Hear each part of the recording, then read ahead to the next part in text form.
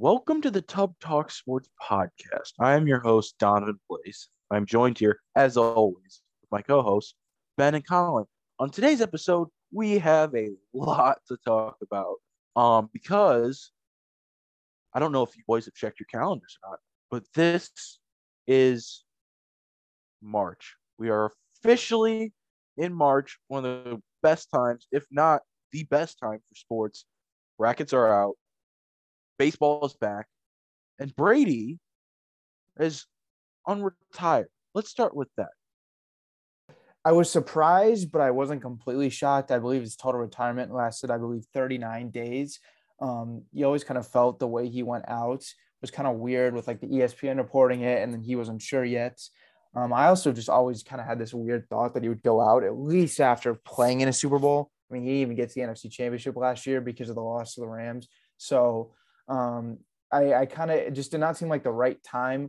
I don't think he plays more than 1 to 2 more years max. There's this weird trend with Brady the last like 7 or 8 years. Not even weird trend. It's actually insane. The year after he loses a playoff game, he's back in the Super Bowl the next year, winning his Super Bowl. I believe it's the past, if you look at the trend, when he hasn't won the Super Bowl, the year after that, he comes back and wins it. So, if you keep going off that, it makes sense for him to come back and play this final season. Not necessarily final season, but another season.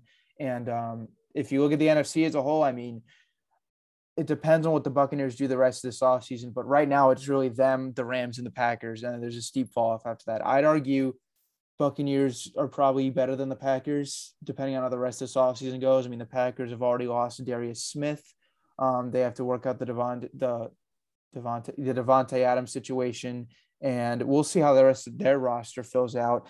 Rams are going to be really good again, but there's definitely a window there for Tampa Bay to come back and compete for Super Bowl. So it makes a lot of sense. I'd like to say this is like Tom looking at the NFC, seeing the NFC South. I mean, his division is shit. We don't know what's going to happen with the Saints. The Panthers are a mess. The Falcons are the Falcons. None of them have good quarterbacks right now. And the NFC as a whole, Aaron Rodgers is back, but other than that, them and the Rams, maybe there's not any serious threats in the NFC. I think though, Tom just woke up one morning and was like, holy shit, I'm in great condition still. He's moving his arms around. He got a good pump in. He's not feeling sore. Tom is still in great condition. He loves the game too much. He misses the game. And what a great time to do it, because now the Buccaneers have a chance to bring back all these free agents. I know Ali Marpet said he's not coming back, and they did lose the other guard, but they just signed cornerback. Help me out. What's the cornerback they just signed? Carlton Davis? Yeah. That's a name. They just signed him to a 3-year deal. And they franchise tag Chris Godwin. So I think there's a realistic shot they can bring back a majority of these free agents and weapons for Tom. And I'm excited he's back personally, because the game would not have felt right without him next year. Yeah. No, you're right. It was Carlton Davis. I pretty much said it from the beginning. I did not think Brady I wasn't going to believe that he was retired until week 1 started and the Buccaneers were not starting, or if they were going to start like Blaine Gabbert, then I'd be like, okay, he's done. Tom's just going to die on a football field. I honestly think so. I can't make any more predictions how long I think he's going to play. It could be 2 more years. What is he, like 45 next year? He'll be 45 at the start of the season. Yeah, he'll be 45 at the start of next season. Plays 2 more years, he's 47. Honestly, I think he's got a shot at 50. I do not see him leaving that football field under his own power. He's either going to go out like a Super Bowl, or he's literally going to have to play a game in Washington and he'll end up hurting himself and he'll be done. Just any game in Washington. If they Just play any game in Washington, should sit out, because there's no. Don't even travel. That's a hell of a home field advantage for Washington. It's the intimidation factor for opposing quarterbacks. Well, it's hurt them as more than it's hurt other players. RG3, Joe Theismann, Alex Smith. They're planning Young. They're planning to take out Carson Wentz this year. Oh my God, I didn't even put that together. Yeah, that was the other news. Commanders got Carson Wentz. Yeah, a little. There's been so much going on in sports. I've personally forgot about the NFL free agency, and we have Khalil Mack as a Charger. We have what else? Didn't Bridgewater just sign somewhere? Miami. Miami. Aaron Rodgers is back. Amari Cooper to the Browns. J.C. Jackson of the Chargers. Yes, yes. What else? Mitch Trubisky to the Steelers. Yes, kissing titties. And then the most shocking one to me was Christian Kirk to the Jags. The amount of money he got, he's getting like around $20 million a year. It's insane. I would have accepted that deal too. Especially after the contract that Michael Gallup signed yesterday. I mean, that seems to me like much more the standard, I think, for a player of Christian Kirk's caliber. And then to see the Kirk contract, I mean, either two things are going to happen. That's just going to be a complete outlier overpay by Jacksonville, or it'll reset the market and make all these other people receive massive contracts. I will see, but I honestly think we're going to look back and that Kirk contract is going to be an outlier and a massive overpay. I think if it was a star player, maybe it would be it's really interesting to me. I know everyone is saying like, wow, these other star receivers, Devontae, all these up and comers in a couple of years like Jefferson and Chase, like this is going to reset the market and make it implode. But at the same point in time, it's like, I think it's just a badly run organization doing bad business. I mean, all these Kirk fully guaranteed contracts for the Vikings haven't reshaped the quarterback market. I mean, he's still really the only one getting the fully guaranteed contracts, and the Vikings keep giving them to him. So I don't think this necessarily Christian Kirk deal is going to completely change wide receiver contracts for the future, but I could be wrong. We'll just have to see. Although, let's look at the positives here for Jacksonville. You know, you got Trevor Lawrence. What did they do so far in the offseason? They gave him Doug Peterson. I see that as a win. They gave him a veteran receiver. Well, yeah, I guess he's a veteran receiver now. That's a win. They get Travis Etienne back, and they're getting him an offensive line. So clearly they know or they had a goal going into this offseason. They had a plan, and it looks like they're executing that plan. So far, the biggest spenders of free agency, almost similarly to how the Bengals were a couple years back. Yeah. I think it's fair. Well. I don't think the receiving core that Jacksonville has will ever be comparable to the one that the Bengals put out for Joe Burrow. No. But I get your point. Yeah, they have I think they were top 3 in cap space, and they're just trying to build around their young quarterback. They're finally giving him some weapons so he doesn't go out there and get killed next year. Good. But yeah, no, I've always been a little high on Christian Kirk. He's a really talented receiver. He's just in that offense in Arizona. He hasn't really had that chance to shine. I mean, he was behind Fitzgerald for a while, and now he's behind D-Hop. I do not think he'll be a wide receiver 1. And although he is getting paid like a 1, I definitely see Christian Kirk as like a middle of the road, like wide receiver 2 upside. Yes. That's how I see Christian Kirk. I think what you either need to have, like, you can function in this league with 2 really good wide receiver 2s. And I guess you can talk yourself into Christian Kirk being one of those 2 wide receiver 2s, but it's like, I don't think Christian Kirk can ever really be your 1. No. Like, I think. And who do they have now? They have Shenault and Marvin Jones. I don't think Marvin Jones is a 1 at this point in his career. Oh. I know Chenault's young, but I'm not really high on Shenault. I'm not either anymore. Marvin Jones is still a nice guy to have around, and they just got Evan Ingram, which is, I mean, he's nothing. They're gonna have definitely ETN back. They still got James Robinson, right? Did I forget something? Yes, they do. Yeah, Brandon Scherf is a big time pickup at guard, one of the best guards in the league, multi-time Pro Bowler. I think if Houston gets rid of Deshaun, which they will at some point, Indy doesn't really have a quarterback replacement. for Wentz yet. And then you have the Titans with Tannehill. We knew he wasn't great in that playoff game, but they still have Derrick Henry. I still think if Jacksonville can stay healthy, I'm a big Doug Peterson guy. Lawrence finished the year on a good note.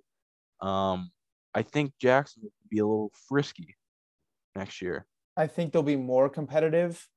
I mean, if you look at it right now, I mean, Indy doesn't even have a quarterback. I mean, I can talk about all day long about how stupid that Wentz move was, because even though Wentz kind of sucks, he's better than whoever they have on their roster. And I think he's better than Mariota, which is basically what's left in free agency.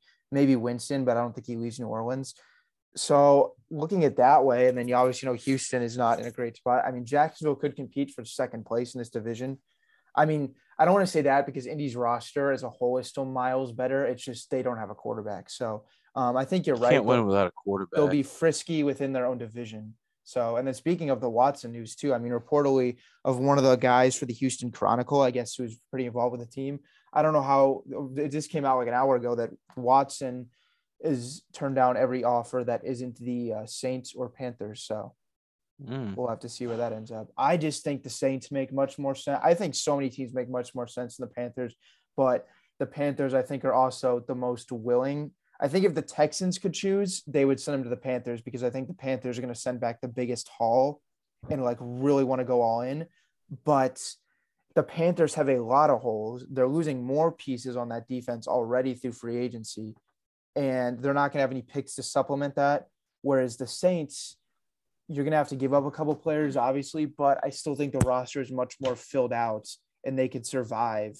If the Saints were able to make that move and still keep together what is a good O-line and weapons, at least in Kamara and Thomas on offense, I think they could be very formidable. Whereas Carolina does not have really a good wide receiver two or an offensive line. Not that the Saints have a wide receiver two, but I think the Saints. So at the moment, the Saints, like if they made that move, they would not have the cap flexibility that maybe some other teams would have to continue to build around that roster. No. Yeah. But with the Panthers? For both teams, I think the move makes a lot more sense before Brady unretires. Now I feel like because if Brady was not to come back, Brady stayed retired, and it's essentially a bidding war between two teams in the same division with not a lot of upside. I feel like you're more likely to give up more picks, more capital players, because having a guy like Deshaun Watson could be the difference between finishing third or finishing first in your division. Now, you give up anything you want for Deshaun, it's not a guarantee you end up in first place. And second place, you're fighting for a wild card spot.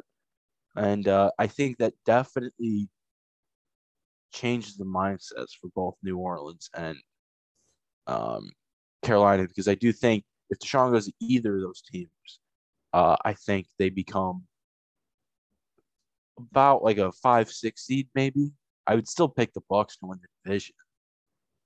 But I just off the top of my head, a 5-6 seed in the NFC.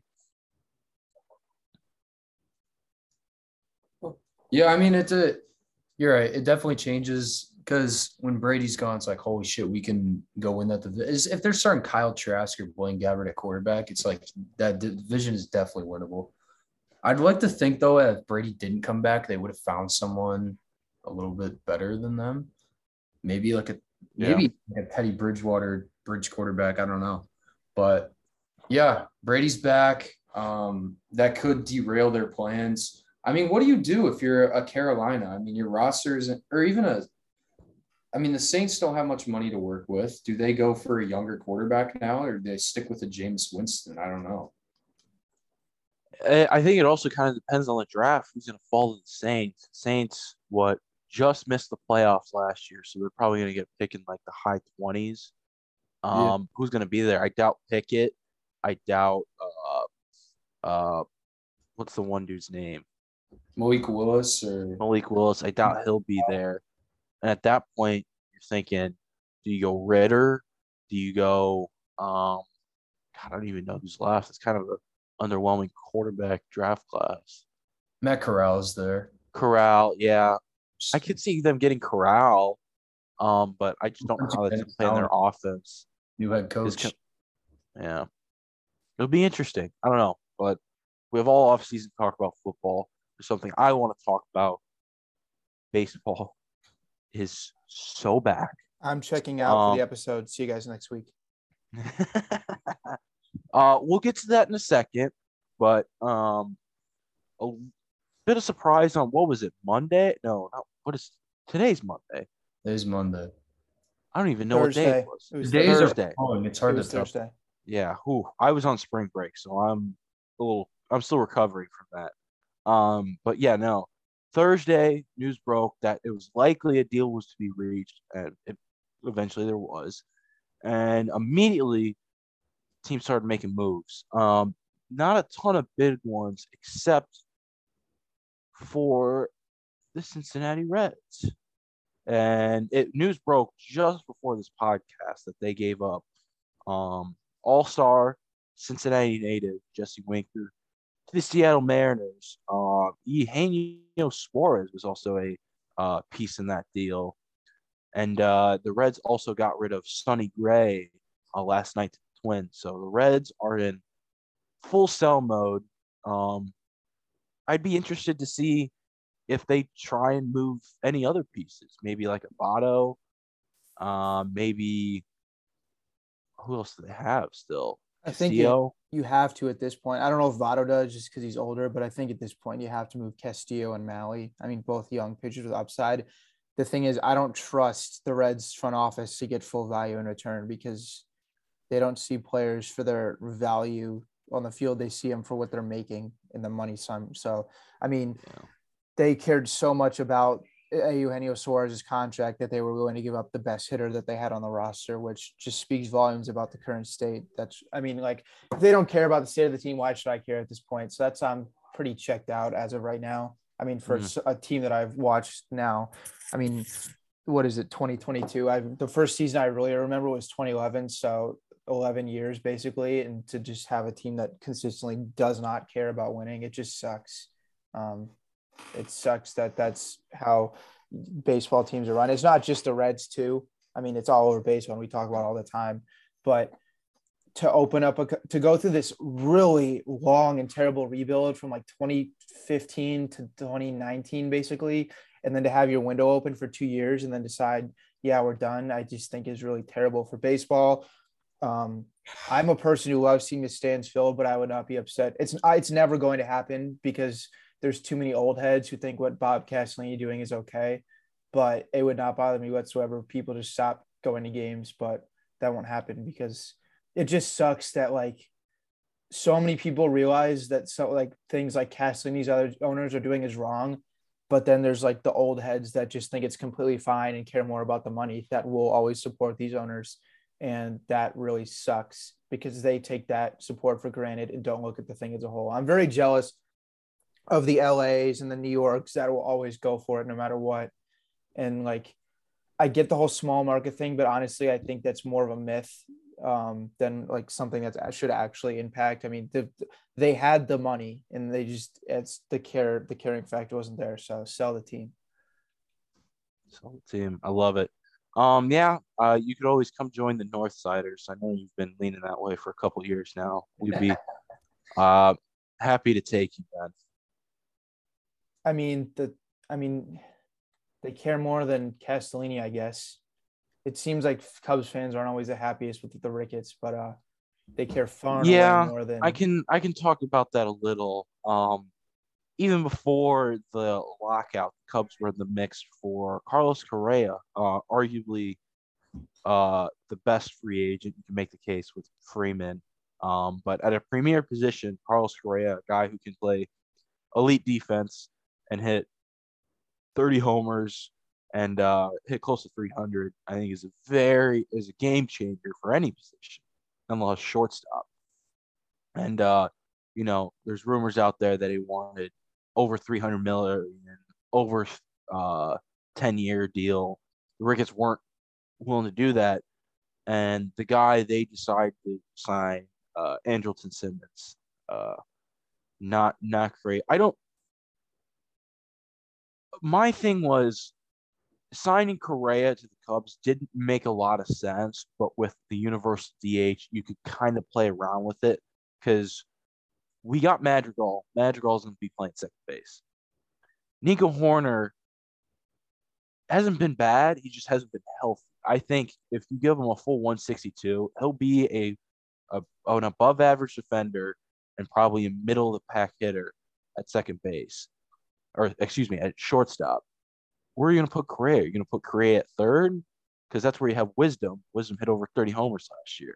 You're going to move someone over to first. Schwindel hit over 300 in the second half. Are you going to move one of them to DH? They're all kind of decent defenders. It doesn't make a lot of sense. So why sign a shortstop like Andrew Simmons, who has to play the field to be, effective because he's one of the greatest defenders of our generation? I don't know. It doesn't make a lot of sense. That's the point I'm trying to come across. If you're gonna sign a utility shortstop for $4 million, why don't you go spend that on another reliever or a starter? Because our rotation isn't that deep. I don't know. I'm nitpicking. Cubs in 4 though. I'm in the same page with you. It doesn't totally make a lot of sense with me, but I mean, it's adding is better than subtracting at this point. Another thing too is I'm obviously the trade of Winker and Suarez. There's some promise in those prospects, and originally it seemed as if the player to be named later in the deal was like a big deal, but the fact that the Mariners have reported like it's either a player named later or cash considerations gives me absolutely zero hope, because knowing the Reds, it will end up being the cash consideration. So I don't buy that this player to be named later is of like any importance whatsoever. We'll have to see, but I'm not holding up as much hope as I will, it is really interesting. There are multiple, those like sites where you can like plug in like the trade machine, it gives you the total value. There are a couple that say that the Reds actually didn't do as bad as it looks because they value Winker as a platoon hitter. But I think this is bigger than just looking at it from the numbers. I think the Reds get significantly worse for the next multiple years. I'm much more upset about this trade than I was the Sonny Gray trade, because the Reds have shown to be pretty good at developing pitchers, at least over the last 5 or 6 years. And to get a 19-year-old, 18-year-old pitcher who I know he does not have any experience, but you can't teach throwing 102 or whatever he was throwing in high school. You can't teach that. Yeah. And I do have some confidence that he will develop long-term. I'm not going to see him until I'm like 2 years out of college, but that one doesn't hurt me as much because you knew they weren't going to compete. So, and Sonny Gray is getting older. So that one doesn't bother me as much. This one, it's like Winker was a long-term answer. I mean, he's in his mid-20s or whatever he's in. I mean, that's a guy you can play in left field for the next decade. So that really, it just sucks. Yeah, no, I completely understand that. But regardless about our teams, we can talk about some of the moves made around the league so far. The White Sox signed Joe Kelly. That'll be a very fun move to see. I'm already locking in White Sox most benches clearing moments next season. I sure hope so, man. He fits the city very well. He does. The only thing that kind of shocked me was I think you overpaid for him. He's been good. How much? But he's north of, I saw 2 years, 17 mil. Oh, that's hefty. That's quite a lot for, let's be honest. You still have Crochet, Hendricks, Kimbrel, and I mean, Kopech probably going to be a starter now. Yeah. 17 million for a guy that's going to be potentially your sixth inning guy. I don't know. I think we just saw too nitpicking. much. No, I understand that. I think we saw a little too much inconsistency with our bullpen last year, and I don't know, get a veteran in there, someone you can trust. It's going to be a hell of a bullpen this year, especially if we can get what we think Garrett Crochet is going to be. If he can continue to improve, and maybe we can get the old Craig Kimbrel back, early 2021 early 2021 Craig Kimbrel. I don't know. It has a lot of upside though, and I'm excited about it. Yeah. Carlos Rodon, he is a giant. Tough to see him go, but I think that's a good fit. The Giants lost Gosman, and they needed a top of the line guy to replace him. Rodon, I think, fits the profile. does have an opt out after 1 year, so that was good on his part. I'm interested to see how he does. I tend to like pitchers. Me personally, if I'm signing a guy, I like the guy to have a long-term better resume that I'm going to put a lot of money towards. And Rodon, to be honest, last year was his breakout year, but it was his only year really of being above average pitcher. Yeah, I Um, think the main concern though is his health. Can he yeah, stay healthy for a full 162? Because he hasn't done that yet in his career. yeah. Another big trade that happened, Chris Bassett to the Mets. The Mets keep getting more pitchers. Don't really understand what the Mets are doing. They have DeGrom, best pitcher in baseball. Scherzer, a future Hall of Famer. They get Bassett, who before getting hit in the head with a line drive was not only an all-star pitcher, but he was getting considered for some Cy Young votes. And then they have to finish out the back of the rotation. They got guys like Cookie Cutter Carrasco and Taiwan Walker, who It's Walker was an all-star last year. it's like you said right before we started recording. It's 5 guys that will finish the season with like ERAs in like the low threes and have like 6 wins and 10 losses or whatever. Exactly. I don't know what I like it if they had some more offense, I guess. And I honestly wouldn't be surprised. They probably end up They getting still one of have, yeah. I mean, they still have Pete Alonso. We know what he can do. Lindor is good.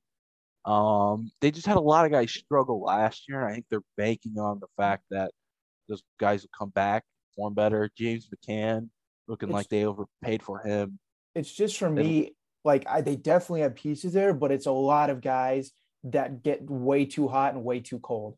So especially if they all get cold at the same time, I mean, there were many stretches where they're going like 3 or 4 games in a row of scoring 1 to 3 runs, and you can win some baseball games like that. You can't expect to win more than you lose. So that's the thing. I think I don't know. We'll see. They're obviously going to continue to add because they're another team that's willing to spend because they have a cool owner. But they also did add Mark Canna and Starling Marte this offseason. I forget too. about the Marte ad. I like that a lot. I think Marte's a really good player. So the Mets are going to be frisky. I'm interested to see, how that goes because they're going to run out of lineup probably of James McCann, Pete Alonso, Jeff McNeil, who we've seen hit over 300 a couple times. Lindor, probably have Canna over at third. You got Dom Smith, Marte, Brandon Nimmo in the outfield, and whoever the hell at DH. I don't know who's in their bullpen at this point. They just signed someone like very recently, Adam Ottavino. Adam Ottavino, yeah. I want to add to the Reds GM Nick Krall, who I think is arguably the worst GM in the league because he's just a puppet. I mean, he is literally Castellini's puppet. Said regarding the trade, "We're not trying to rebuild. We'll work on the free agent markets."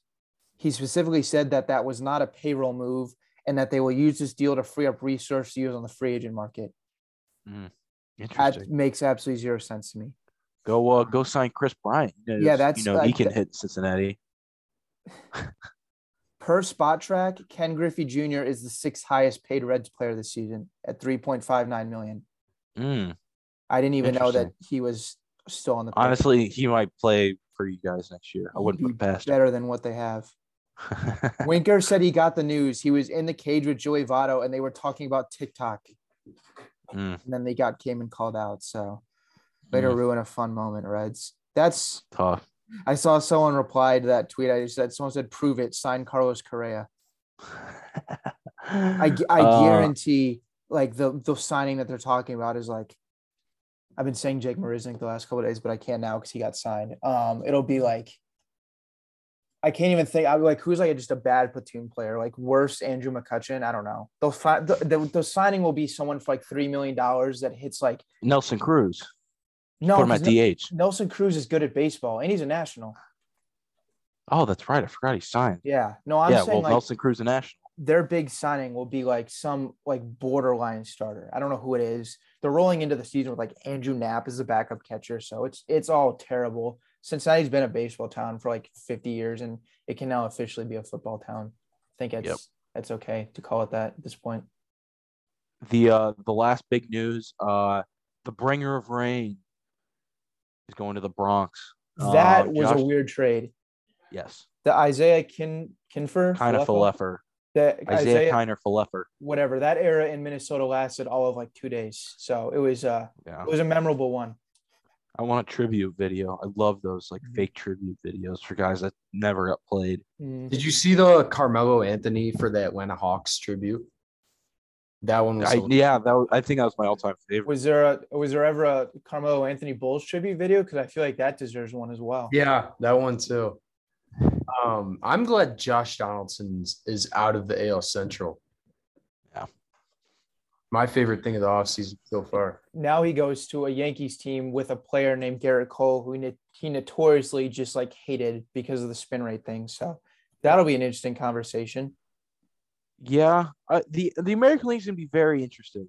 The Tigers are gonna be frisky. I think the White Sox are gonna handle that division if they can stay healthy.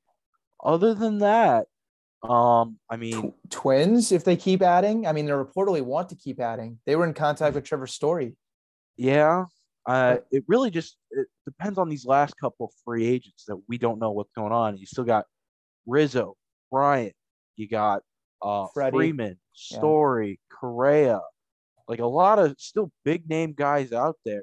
And like, I don't think they're going to do it, but if the Twins could get their hands on Correa and like a Rizzo, if somehow they could do it theoretically, that would be a complete game change.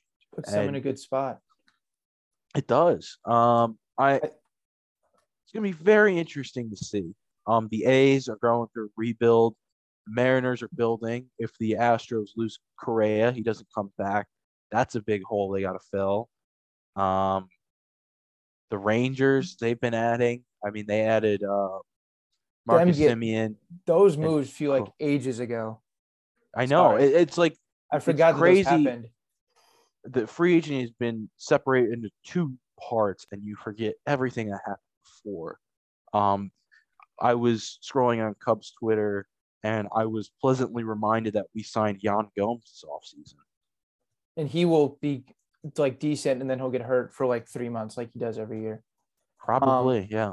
The move I am hoping to see next is if you look at two different teams right now, Detroit Tigers continue to build, maybe could use a reliever. Reds looking to sell. You know, the commodity left-handed pitchers on the market always go for a little extra. So why not send Amir Garrett to Detroit to play with his good buddy Javier Baez? That, I think, is the next big move of the offseason. Oh, my. That would be something. That would be a dynamic. It would. Wait. To play where? I said send Amir Garrett to Detroit to play with Javier Baez. Javier Baez is in Detroit? Yeah, that was you didn't in know free that? agency part one. No, I didn't.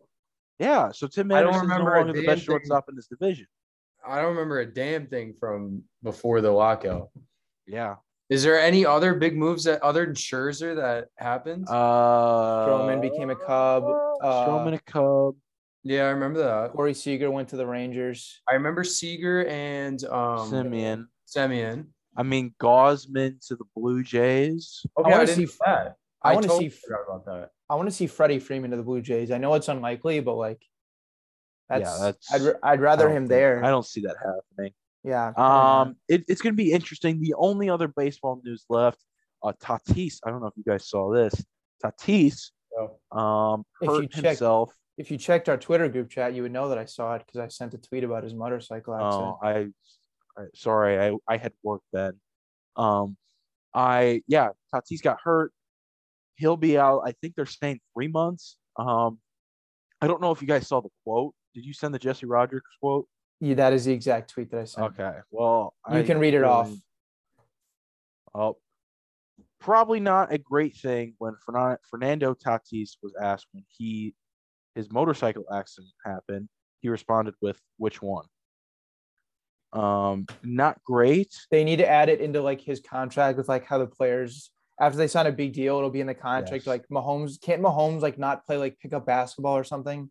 Like they shouldn't need to make it in Tatis. I can't ride a motorcycle, which I know that sounds like such a fun killer move, but at the same point in time, like I'm sure Fernando's making just a ton of money.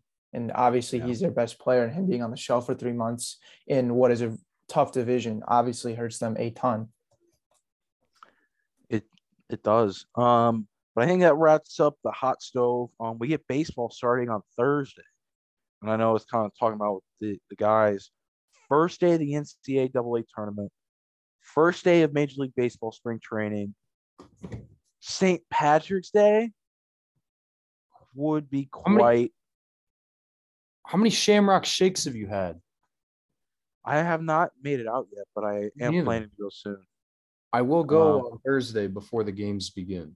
I heard, I don't know if any of you guys have made it there, but I did hear McDonald's has options for Shamrock Shakes now. And one of them is a Shamrock Shake with Oreos in it. Now, I don't know if you know this about me.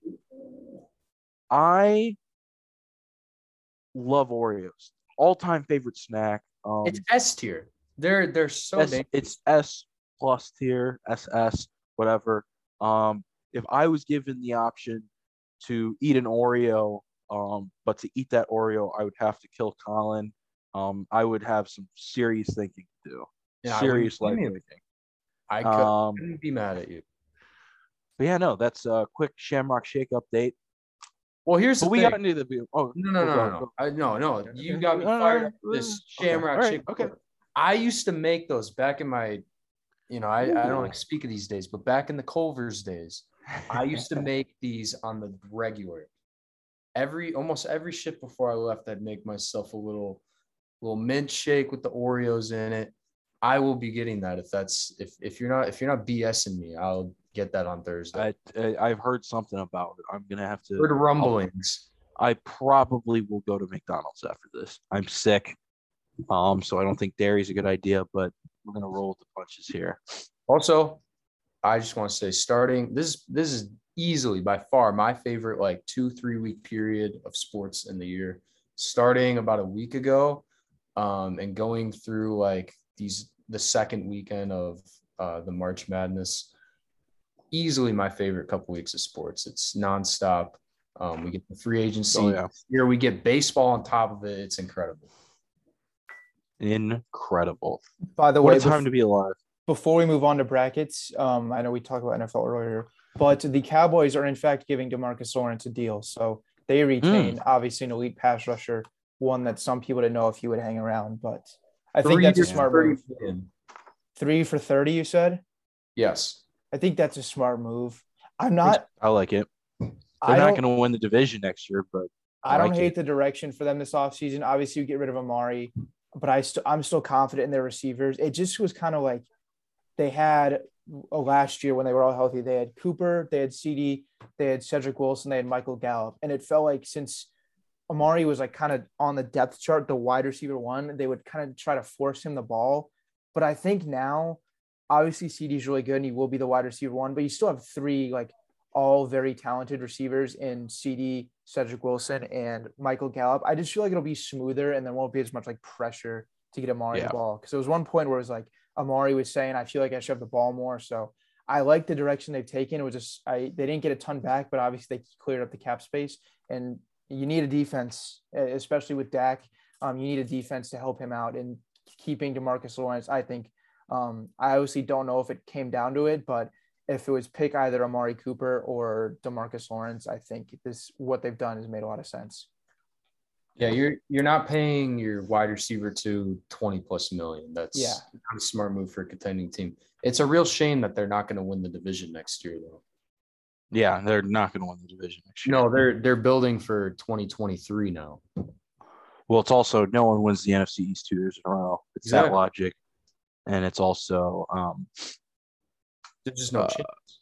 Yeah, there's. I'd pick New York over Dallas if I had to. If I had to pick New York. No.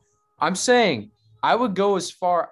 New York's the last team I would pick, but I'm not picking the Cowboys to win the division because it's cursed. I would go if Philadelphia and Washington got banned for an entire season.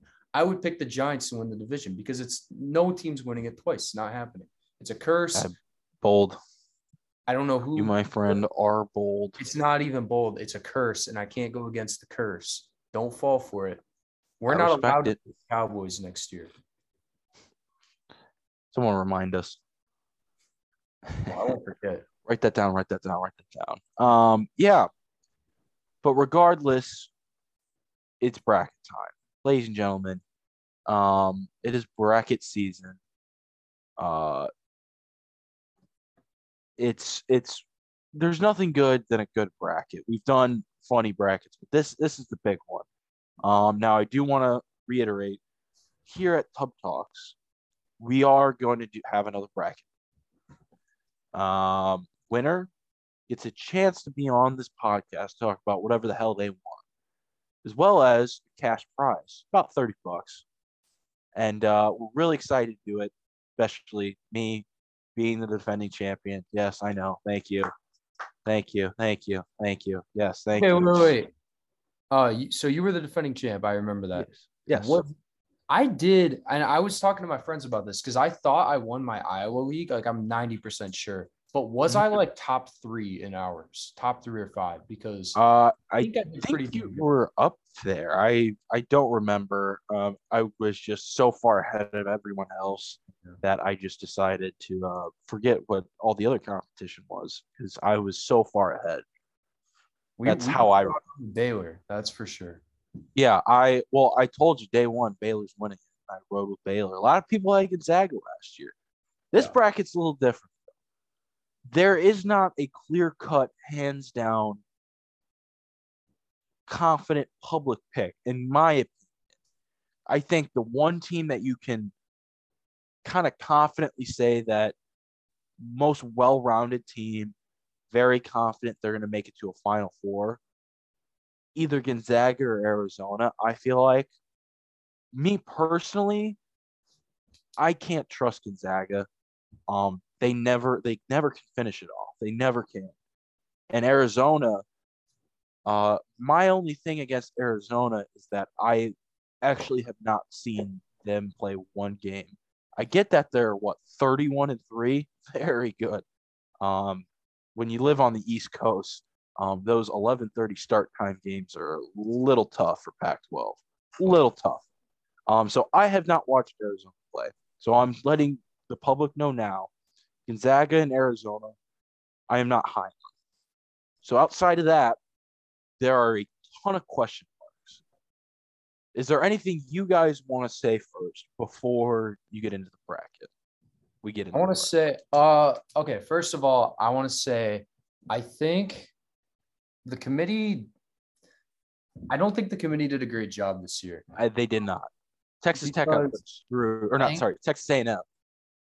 I think Texas A&M got robbed, I believe. Yes. I don't know. I mean, I like Wyoming, but I think they should have made it over Wyoming. I think they should have made it. I think the committee was way too high on Michigan, a 14 loss. Yes. Oh my God. It seems that the committee. The thing I want to know is how is Indiana playing a playing game? Michigan gets into the tournament. I don't get it.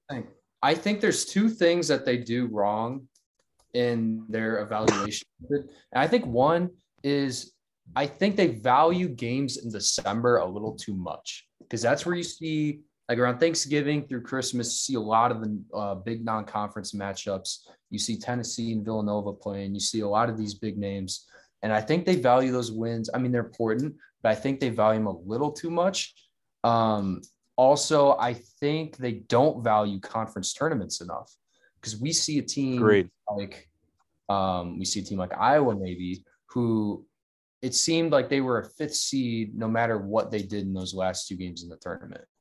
I think it would have made sense for them and maybe other teams, maybe at Tennessee. I think they should have been a 2 seed. I thought Tennessee should have been a 2, and I thought Duke should have been a 3.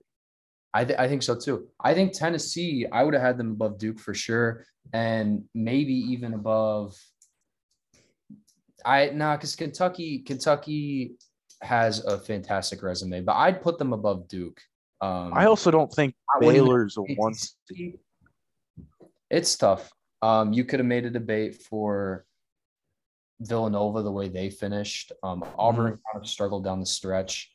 And Kentucky also did not. make their championship game. So I think that's the reason why Baylor was stuck on the 4 line, and they were the last number 4 seed, or number 1 seed, I should say. All right, but let's get into it. I think. Do you want to start with the first 4? So yeah, we can start with the first 4. Texas Southern, Texas A&M, Christian. Isn't that Christian? It's Christian something. Christian Corpy or something. And yeah, I don't know. Nothing about either of these schools. I don't either. And looks like the winner of that game is going to end up playing Kansas. Yeah, so good luck. Congrats on making the tournament. That's all I got to say. Next game, Wyoming, Indiana. This is interesting. Fascinating matchup. Indiana ended the year real hot. I thought for sure they were going to be a lock for the for the round of 64. They're not. I thought Wyoming definitely had a shot to be in the top 64. I am really high on the Mountain West. Mountain West was a phenomenal conference this year. Best I've ever seen it. Oh, easily. And Wyoming just does, and you're going to see a trend with me picking games this year, but I like the teams in this year's bracket that don't fuck up. March Madness, there's a lot of craziness going on, and there's a lot of teams that are good at a lot of things. There's a lot of good defensive teams. There's a lot of good Captain Obvious. Look, I'm just joking around. Like when I look at a team like Texas Tech is the best defensive team in the country, but they have trouble scoring.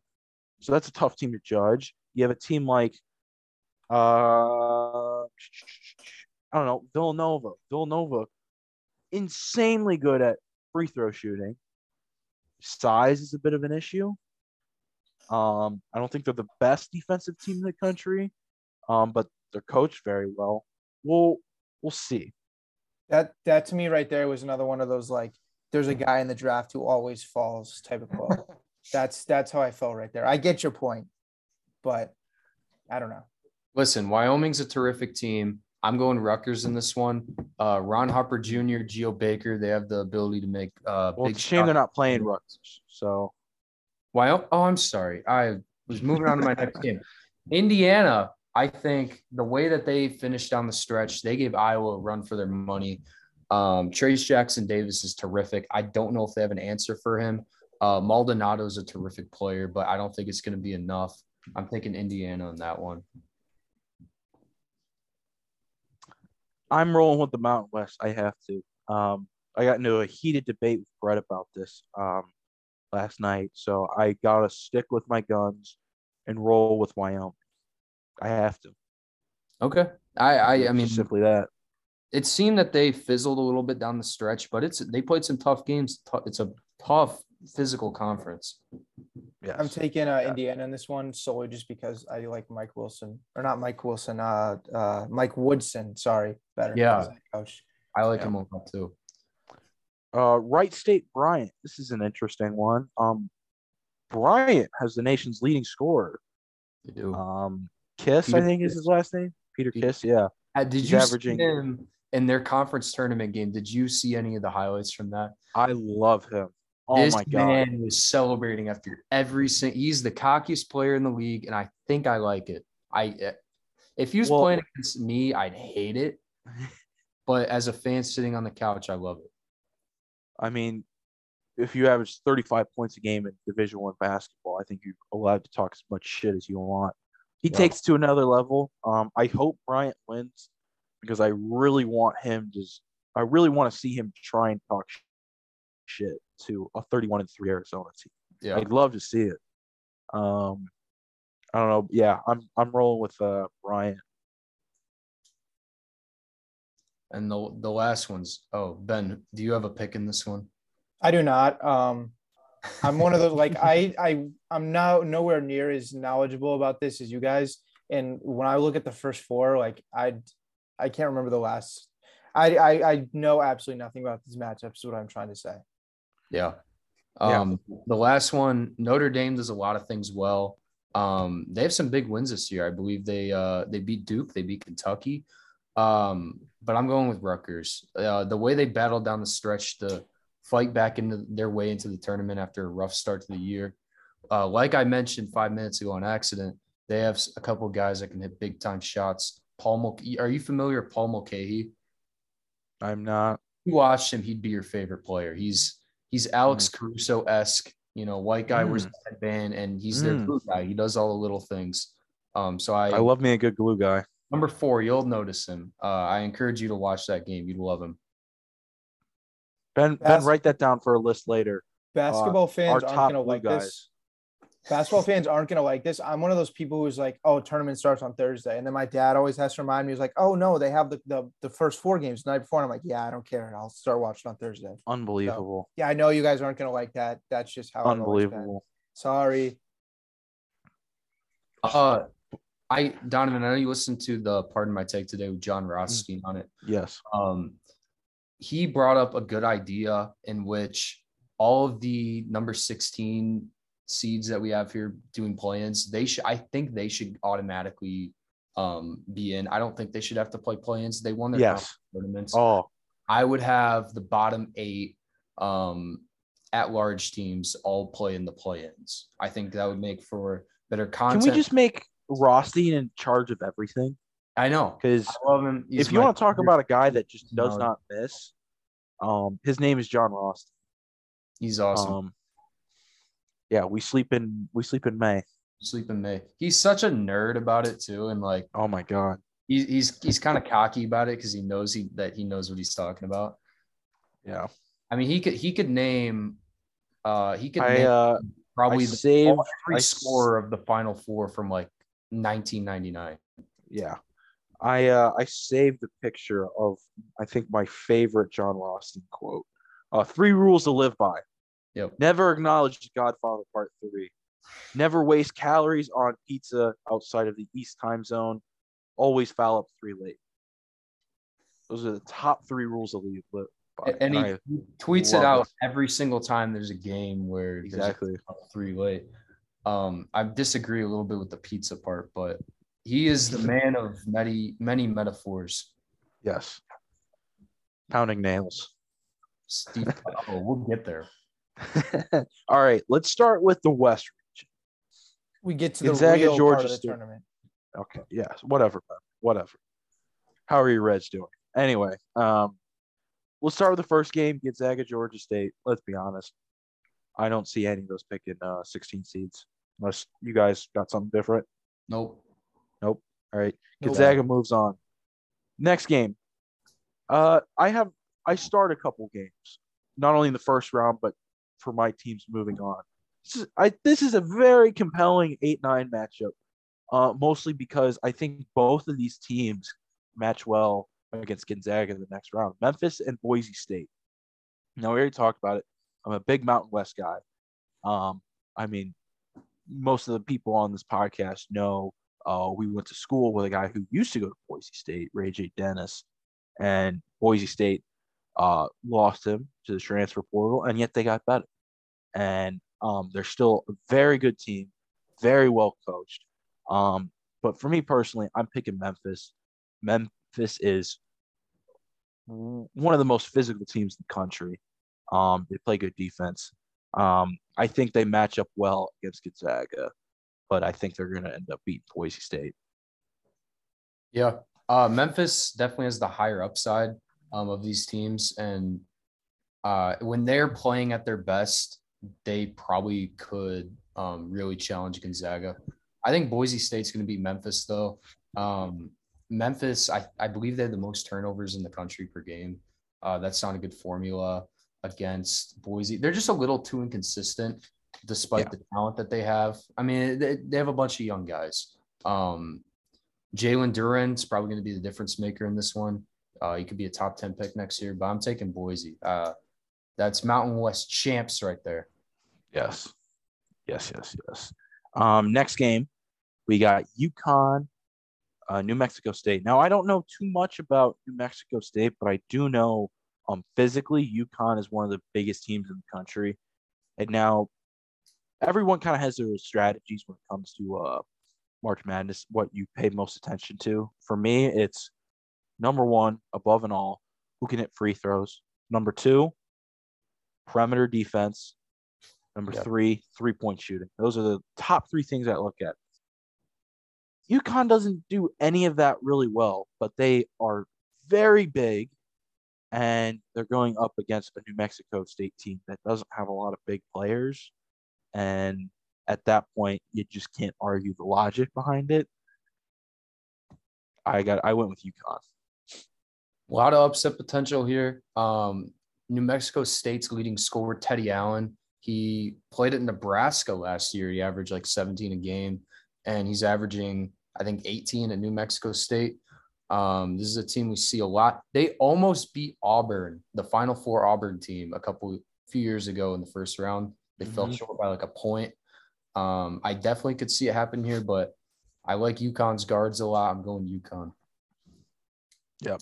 Yeah, I took UConn here too. Make it 3 for 3. And you guys have hit on most of it already, so I'm not just going to repeat and bore everyone's time. I kind of looked at it from the same way you did, Donovan, which just was like the size and physicality point. So, and this is like that. I did very little looking into this matchup, but when if you just look, that's one of the first things you read about UConn. So, yeah. Next game, Arkansas, Vermont. Now, Arkansas, I have mixed feelings about. They're very good. I overall, I don't know how I feel about the SEC this year. My kind of bold prediction is that the SEC this year is going to end up being the Don't Big say it. Ten of last year. No, I What? like that. I don't know. I'm sorry, Ben. knew I it got to was be coming. honest with you. There is a lot of good, not great out of the SEC. And I think a lot of the teams that are good, like the Auburns, like the Kentuckys, I mean, I guess you can throw Arkansas in there too, are very good teams. And I think it mostly got to do because they just beat up with each other. I don't love a lot of the SEC teams this year. I'm going to be honest. Here's my thought on that. However, I am picking Arkansas. I don't love a lot of the SEC either. A lot of the SEC teams, I don't have very off the top of my head. There's one that I'll save for later that I have going semi-far.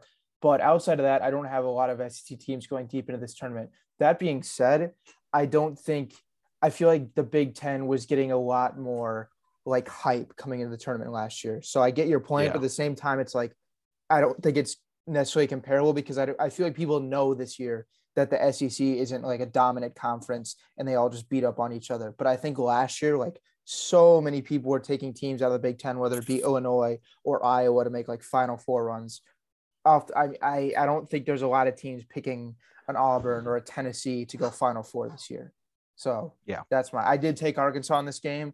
I think they're a better team than Vermont, and I don't think it's going to be too much of a contest, but I'm not high on them particularly. I think Vermont has a great program over there. I don't know exactly. Catamounts. I know the Catamount. Yeah. America East champs. Jake Marsh, the future. Jake Marsh, man. I love Jake Marsh. Jake Marsh University. This is the class of the America East. They make it most years out of the America East. Although I love it. Arkansas's difference maker is JD Notae. Electric guard. Eric and Musselman's got the March magic. So I'm going with Arkansas here. I don't think they can quite pull off the upset. All right. Let's start running through a couple of these a little quicker. Bama versus the winner of Rutgers Notre Dame. This has major upset potential, mostly because Bama was a favorite by a lot of teams entering this year. Bama has been probably the most streakiest team in college basketball, at least that I can think of. Yeah. But I love Bama in the first round. They're well rested. When did they lose? Did they lose in the round of 32 last year? They lost to UCLA in an overtime game. I feel like they got farther than that though. He was 16. Yeah, I think Colin's maybe right. I don't know. It was up there. They had a good run. I don't love their side of the bracket, but I do think Bama's going to come out if they're going to want to pick up where they left off after the tournament. I think Rutgers is going to beat Notre Dame, but I think Bama beats Rutgers. Steve Pickle pounding nails. Mm. Hammer Rutgers. Mm. Rutgers isn't home though. I know. That takes a lot of their juice away, but I think Rutgers. I think Nate Oates is a little bit of an overrated coach. Mm, I'll be the first to mm. say. I'm going Rutgers. I don't like this game a lot, like because I don't think Alabama's very good, and I have them losing in the second round. I did take them here, but I mean they did lose to Mizzou this year, like a 12-win Mizzou team. So that tells you pretty much all you need to know about Alabama. I mean, talking about Nate Oates, Nate Oates is definitely afraid of Mizzou Arena. He's lost like the last like 3 or 4 times there to a not very good Tigers team. So yeah, I don't love it, but I'm going to take them to at least get out of the round of 64. I'll fire off a few quick picks here because I'll go Yeah. Texas Tech over Montana State. I don't know much about Montana State. I'm gonna keep it real with you. Neither do I. Texas Tech is, I mean, they elevate in March every year. I'm going Davidson over Michigan State. Look, everyone wants. I mean, these TV networks would love for Izzo and Coach K to match up in Coach K's last year. It's not going to happen. Davidson, the storyline here, Foster Lawyer, their best guard. He used to play at Michigan State. He didn't get any playing time. He transferred over to Davidson, and he is electric. He's going to hit some big-time threes in this one. And Michigan State, they don't really have a go-to scorer. I'm going Davidson, and I'm going Duke over Cal State Fullerton, even though it would be the greatest thing. I'm praying for a Cal State Fullerton masterclass. I have the same thing. Texas Tech, best defensive team in the country. That's all I need to know. Davidson, what are they? They're out of the American or the A10? Yeah, the A10. The A10. Okay, yeah. Davidson, I watched that game against, what was it? Richmond. Who did Richmond? Yeah. They played great into the end. They kind of blew it. I don't love Michigan State's game plan. Their entire thing is tempo. And I think both teams in this game kind of control the clock a lot. If I had to give betting advice, under. Don't care the number, go under. And then give me Duke because Coach K is not losing the first round. Come on. This is how Ben, go ahead. I don't have a lot to say. I selfishly really just wanted to see Michigan State against Duke, so that probably selfishly played into my pick. I think that's going to be a close game. The other three, Texas Tech and Duke, I think will win each by double digits, but I think Michigan State wins close. There's definitely some bias playing into that pick, and I probably will be rooting for Davidson, but I'm taking Michigan State. Okay. Michigan State's definitely the more talented team. I think we have similar round of 32s for this side. Yeah. So do you want to go through that real quick? How about this is how I say we do it. We just go through the entire round of 64, how it is, kind of give every team a little shout out. Right. And then after that, we'll just go straight to the Sweet 16 and on. And then we can kind of reiterate matchups from the round of 32. All right. Sounds good. All right. Let's move on to the East region. This is a very interesting one. And I'm just letting you know ahead of time, I went a lot of chalk. A lot of chalk on this. I went Baylor. Baylor was going to win. I had Marquette over North Carolina. My reasoning is, and I just have to double check that this is a matchup. Marquette, thing I didn't know was they have experience. They have a lot of guys that were with John Morant when they made a decent run a couple of years ago. You're thinking of Murray State. Oh, shit. They're in this bracket, so you're on the right page. Yeah. Why did I pick? I don't know. I picked Marquette. That's one of the games where I'm going to have to do a little more research on before I get an official pick. This is not, by the way, not an official bracket. I will be making tweaks to this until tip-off on Thursday. Okay. I have Wyoming over St. Mary's. Why? Strictly because of madness. I like Wyoming. I got to be honest with you. I like Wyoming. I think they have a shot. I got UCLA over Akron. Virginia Tech over Texas. Virginia Tech's hot. I don't like Texas. I've seen them play a couple times. Not great. They give me Ohio State vibes from last year, where they're good, but I just think they're gonna come in a little lazy. Purdue Yeah. over Yale, Murray State. That's them. I think they're gonna give Kentucky a game in the second round. To be 100% honest with you. That's how I see it. Okay. I'm But a sorry. lot of chalk. You said Murray State? Murray State's gonna give Kentucky a Okay. good game around a 32. Okay. The way I see it, I got Baylor over Norfolk. I got Marquette over North Carolina. I like Justin Lewis a lot. Marquette plays with a lot of tempo. They surprised a lot of people this year. I think they beat UNC. I think St. Mary's beats I had Indiana. St. Mary's great defensively. They just beat Gonzaga recently. I think they're still being underrated by a lot of people. They have some great players, very experienced. I have UCLA over Akron. Akron's gonna. I don't know what the line is, but I think Akron's gonna cover in this game. They've been playing tough, and I think they match up well. I'm going UCLA. I'm going Virginia Tech over Texas. Texas, I think, is severely underperformed this year. I think they had Final Four potential coming into the year with the roster they have and Chris Beard. Keep that in mind. It is Chris Beard, and he's had some great success in March. I'm going Virginia Tech. They're hot. I'm going Purdue over Yale. I hate this matchup. I hate the Murray. I hate it too. San I hate it. This Francisco. is one of the games. Why are you making two great mid-majors go against each other instead of putting them against Power 6 opponents? I don't get it. San Francisco, I like them a lot, and it pains me that I can't pick them in the first round. They kind of live and die by the three, so I was hoping they'd get to play, a bigger name. Both of these teams have elite guard play. San Francisco rebounds well. Murray State's a 30-win team. They're so good. God, it's killing me. I can't think of his name right now, but their best player is very good. And you're right. They do have some of the players that played on the Ja Morant tournament team.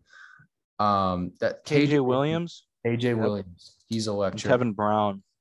Yep. Both average combined 35 points a game. Yep. They have some pretty damn good. I got Murray State, and you're right. I think they do make it tough on Kentucky. Murray State is in Kentucky, yeah? I think. Battle of Kentucky. Two best Kentucky schools. I would love that matchup. Ben, give us your East. Colin and I had the exact same portion of the East. So it's pretty chalk. Yeah, I went Virginia Tech. I know very little about the Texas Virginia Tech matchup, but I was just like, it's Texas and they always underperform.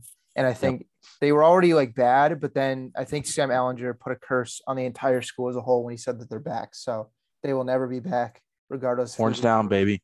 Regardless of what conference they're in. I couldn't even tell you a single player on Texas basketball right now, but that's Virginia. Virginia Tech is what, the one ups? I guess I have Marquette over North Carolina. So Texas does have some good guards and they play good defense.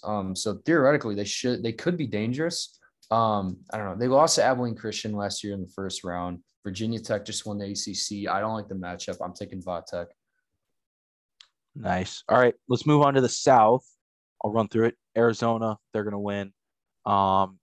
Seton Hall, TCU, I got to go with Seton Hall. Seton Hall is just always a team you see every March. You don't know much about them, but you just kind of pick them to win at least a game. So I'll roll with that here. This is another matchup I have starred.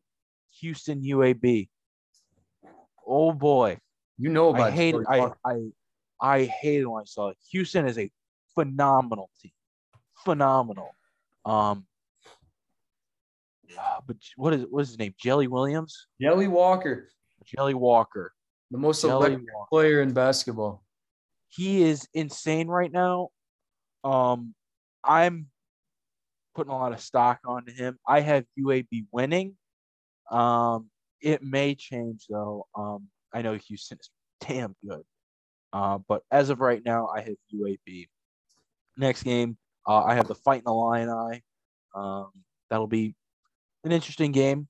I think Chattanooga's underrated from what I've heard.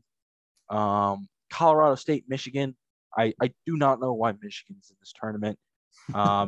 Colorado State might just be my lock of the round of 64. We'll see. But yeah, I got them. I got the Vols over Longwood. This is another matchup I have started. Ohio State, Loyola, Chicago. I'm going to learn from my mistakes last year. Do not bet against Sister Jean. I know Ohio State's good. I'm not going to do it. And then I got Nova over Delaware. I have a semi-similar to you, Donovan. I took Houston because I also really want someone to upset. See, some of these picks in the round of 32, like I put way too much like personal bias into this, and I want someone to beat Illinois in the round of 32. So I want Houston to do that. So I took Houston there. That was different than what you had. I am so high on Tennessee. Like I mean, obviously no one was really picking Longwood over Tennessee, but I just want to say that, and we'll see that as the tournament goes on. I'm very high on them going into this. And then obviously, like you said, Ohio State's not a bad team, but they're not good enough to pick against them in Sister Jean in the round of 64. I mean, I don't remember where I had Ohio State going last year. I know it was multiple rounds. But it's just, I think Ohio State fans were pretty upset when they saw this first round matchup because out of all, if you look at the 4-10 seeds, you may have gotten the worst one. Yeah. So those are just a couple of my highlights from this round or this side of the bracket. All right. I have Arizona as well. I'll talk more about Arizona later because I have them going pretty far. TCU, I have the Horned Frogs winning, mainly just because Seton Hall has been without one of their top guards. He's supposed to be back, though. I did check that. Bryce He's supposed to be Aiken? back. Okay, that might change things, but still, he hasn't played in a while, and he may not be in the flow of things. So I think I'm gonna go TCU here. But these are my favorite 8-9 matchups ever, by the way, in this bracket. These are some good ones, yeah. Tough to pick. Look, I love Joey Walker. I love him. I'm gonna root for him. I'm gonna root for UAB, but I can't go against Kelvin Sampson and the Houston Cougars. I think he's a top 10 coach in America. They are without. I mean, they've been without him for half the season now, but their best scoring guard, Marcus Sasser, he is out for the season. This team would have much higher upside if he was playing. It's a shame. And then I have Chattanooga beating the Illini. We saw him lose last year to Loyola Chicago. Wow. Chattanooga, they won game of the year to make the tournament. Did you see the game-winning 3 they had against Furman? I encourage you to go watch it if you haven't. Game of the year, best ending to a game this year. And one thing you'd love about them is they play good perimeter defense. They hold their opponents to 30% from 3. My only thing against them is sometimes you can't fight logic. They have no one who can stop Kofi Cockburn. Well, I mean, I understand that.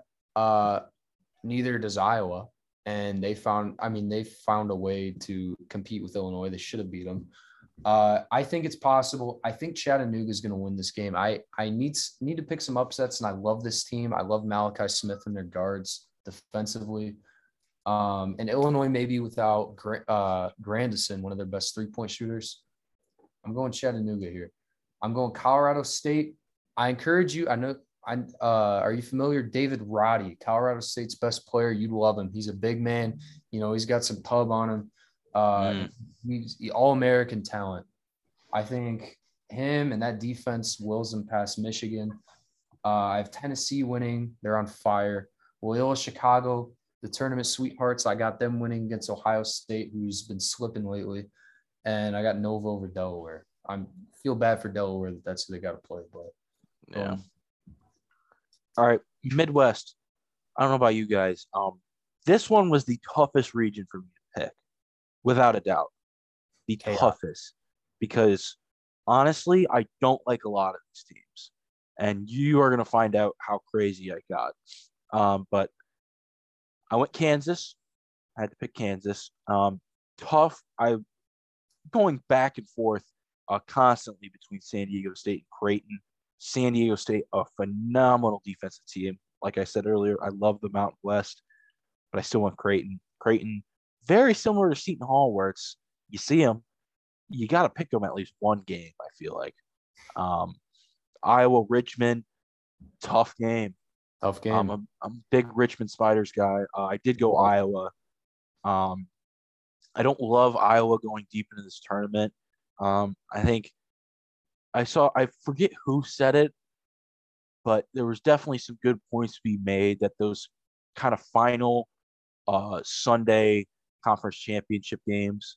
When teams, are playing in those, it's tough for them to turn around a couple days later and play. You're playing up against teams that had at least like a week and a half off. Hey, man, they played 4 games in 4 days. Yeah, it's tough. Although, no excuses because Richmond did the exact same thing. This is true. But I'm going with Iowa. Providence, South Dakota State. I have a star with this game because I hate it. Because everyone hates Providence. And I was one of the few that backed Providence. I think playing in close games is very important.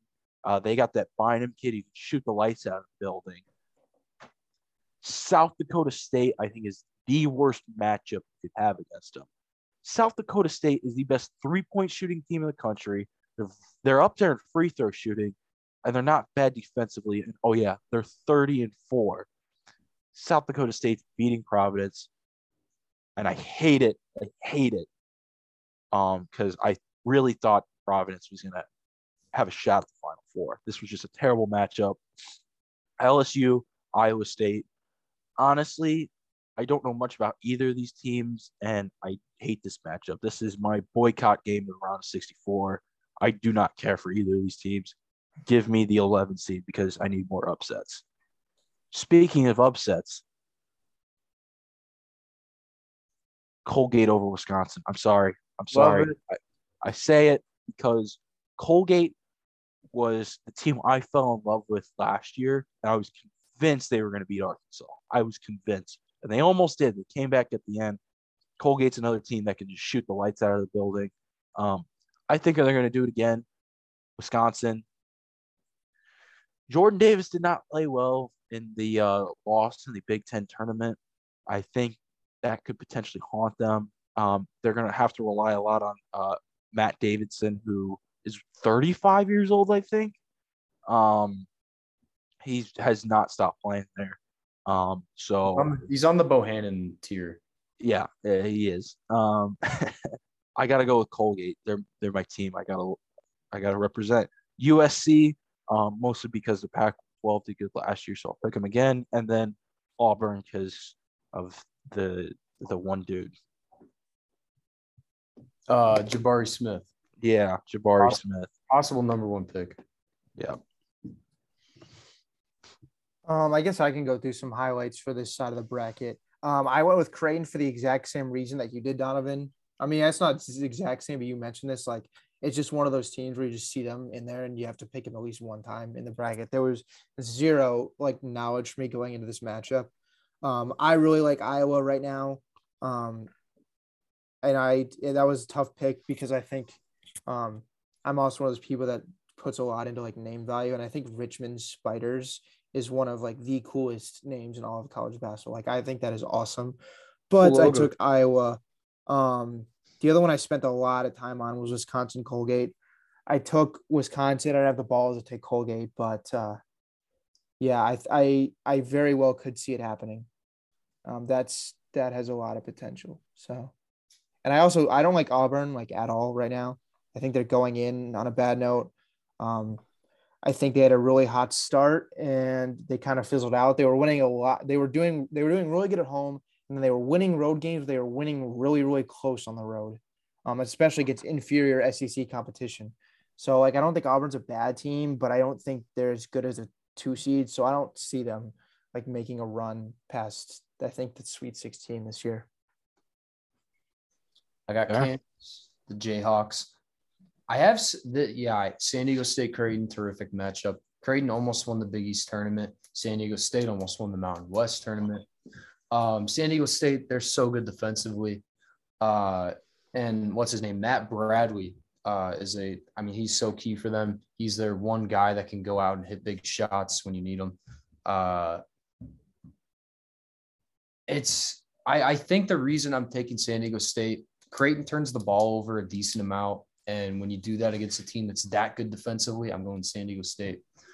Iowa, Richmond. Richmond has a 6th-year senior at center that looks kind of like Donovan. So I like him, and I was rooting for him in their tournament. But they're not going to beat Iowa. Iowa's hot. South Dakota State over Providence, baby. They shoot 45% from 3. Providence is kind of, they have how many wins? It doesn't even say. They have around like 25 wins.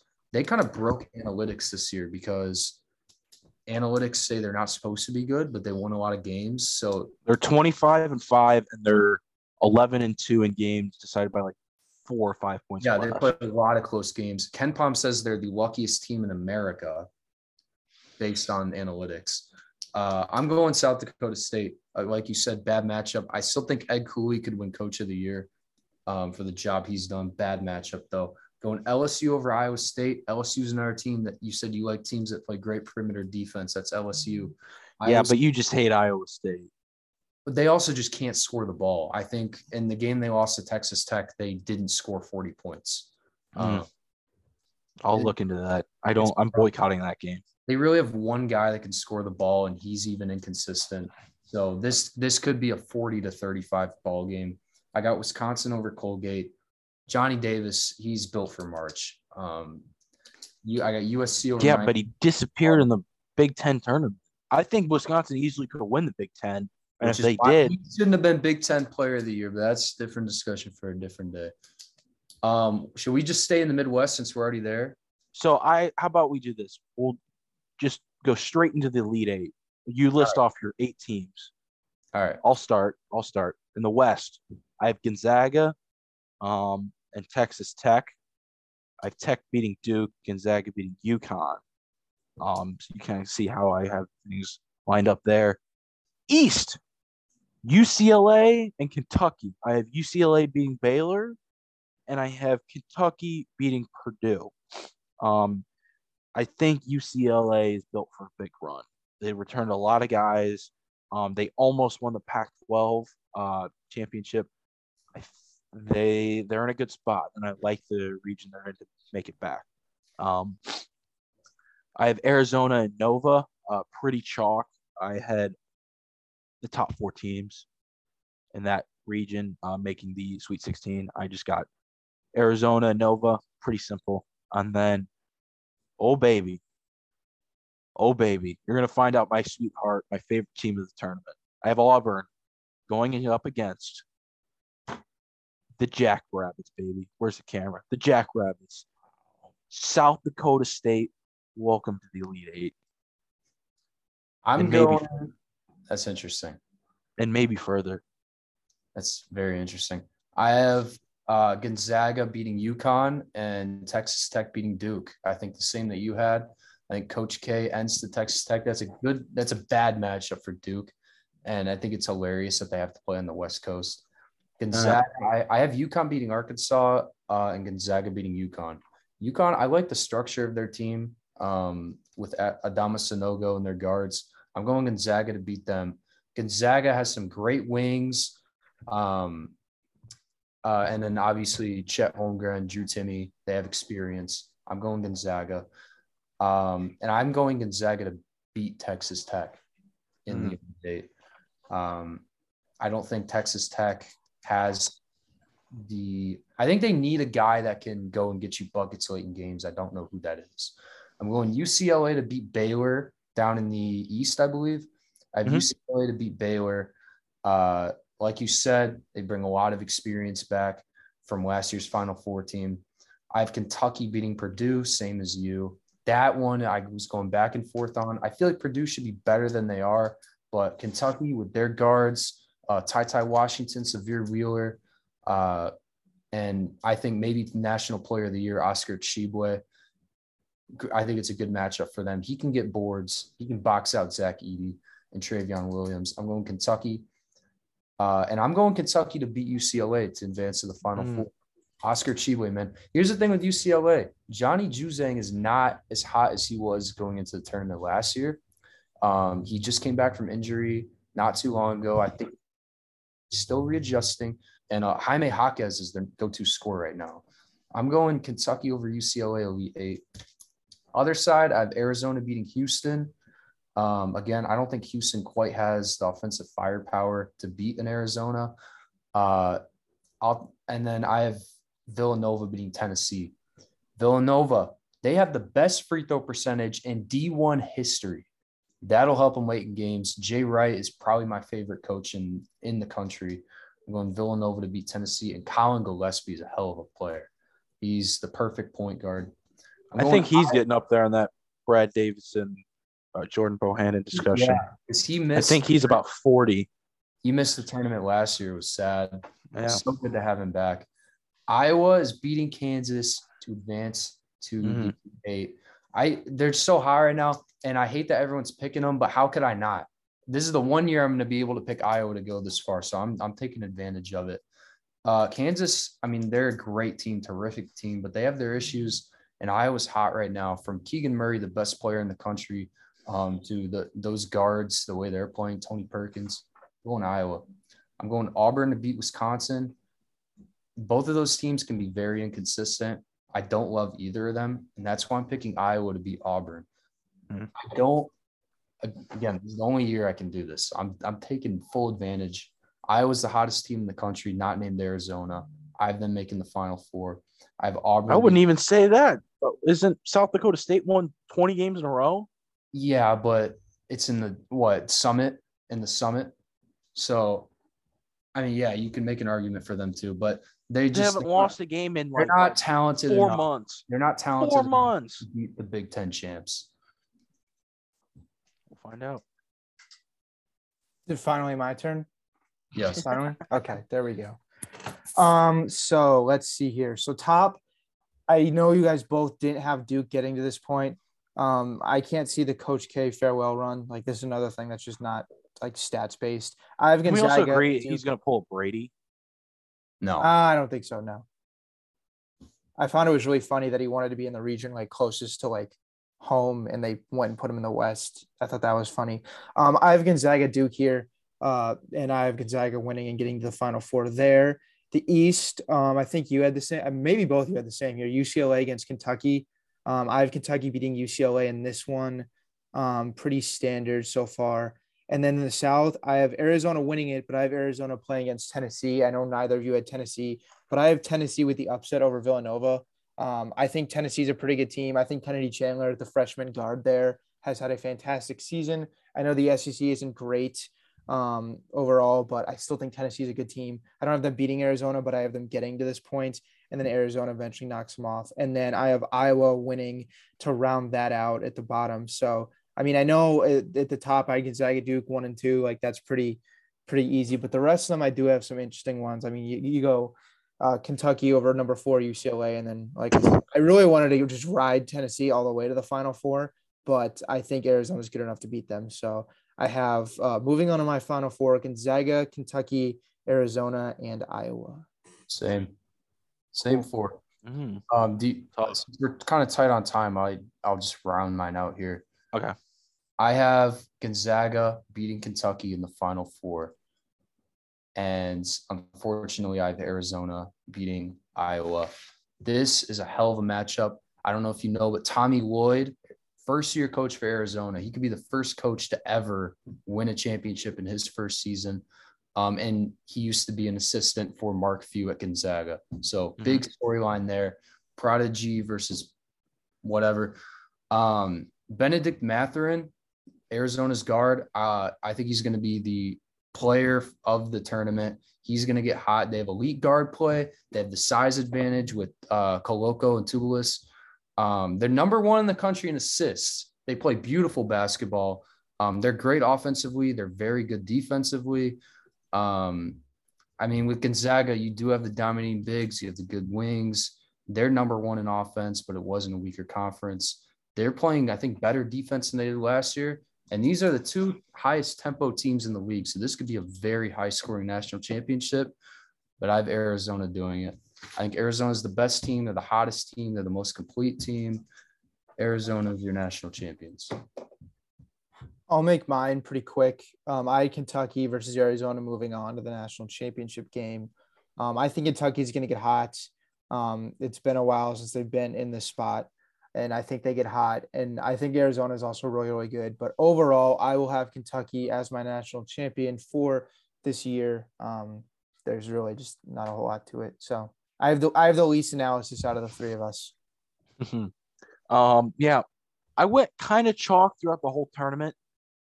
which is for two guys that know me very well, is probably the craziest thing. I love a good upset. But here are my upsets. Final four, no number one seeds. Texas Tech knocks off Gonzaga. Best defensive team. Defense wins championship. Remember that. I have UCLA beating Kentucky. UCLA's been there, done that, man. They're really good. I think what's his name? UCLA dude. Juzang, Hawkes. Juzang. I think he's gonna get hot again. He's Don't gonna forget, Tiger Campbell is a hell of a point guard.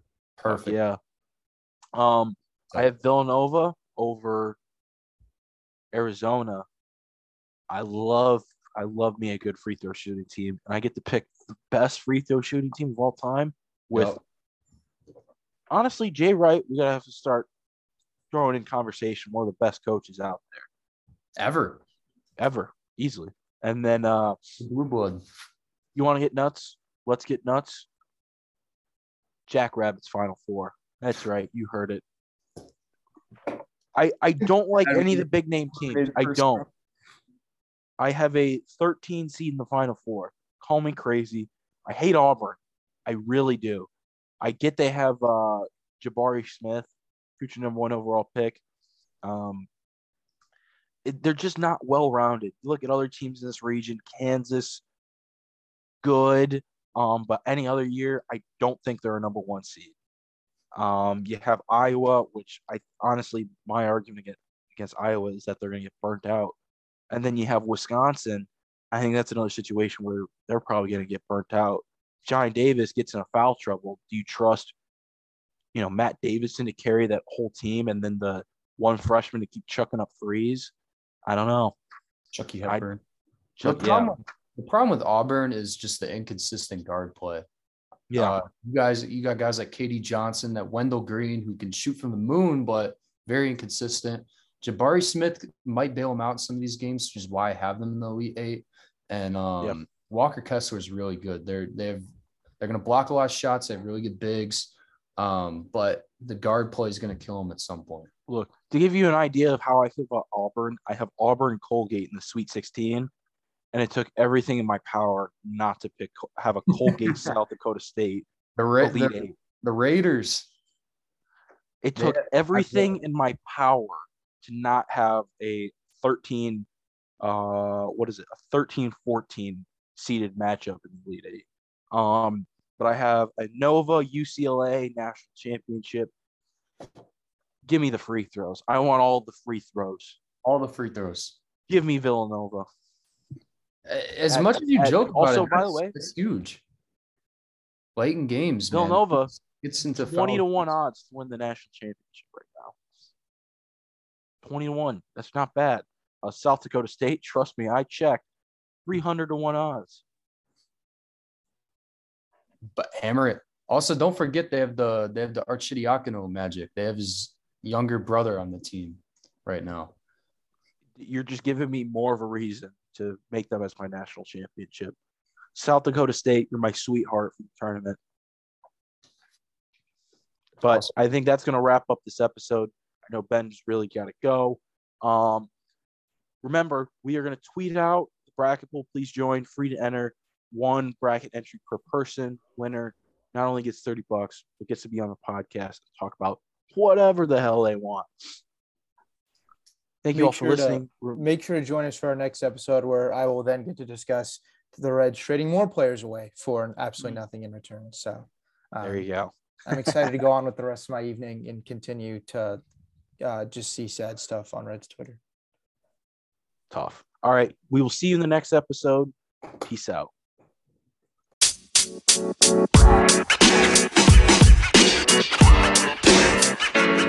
know, man.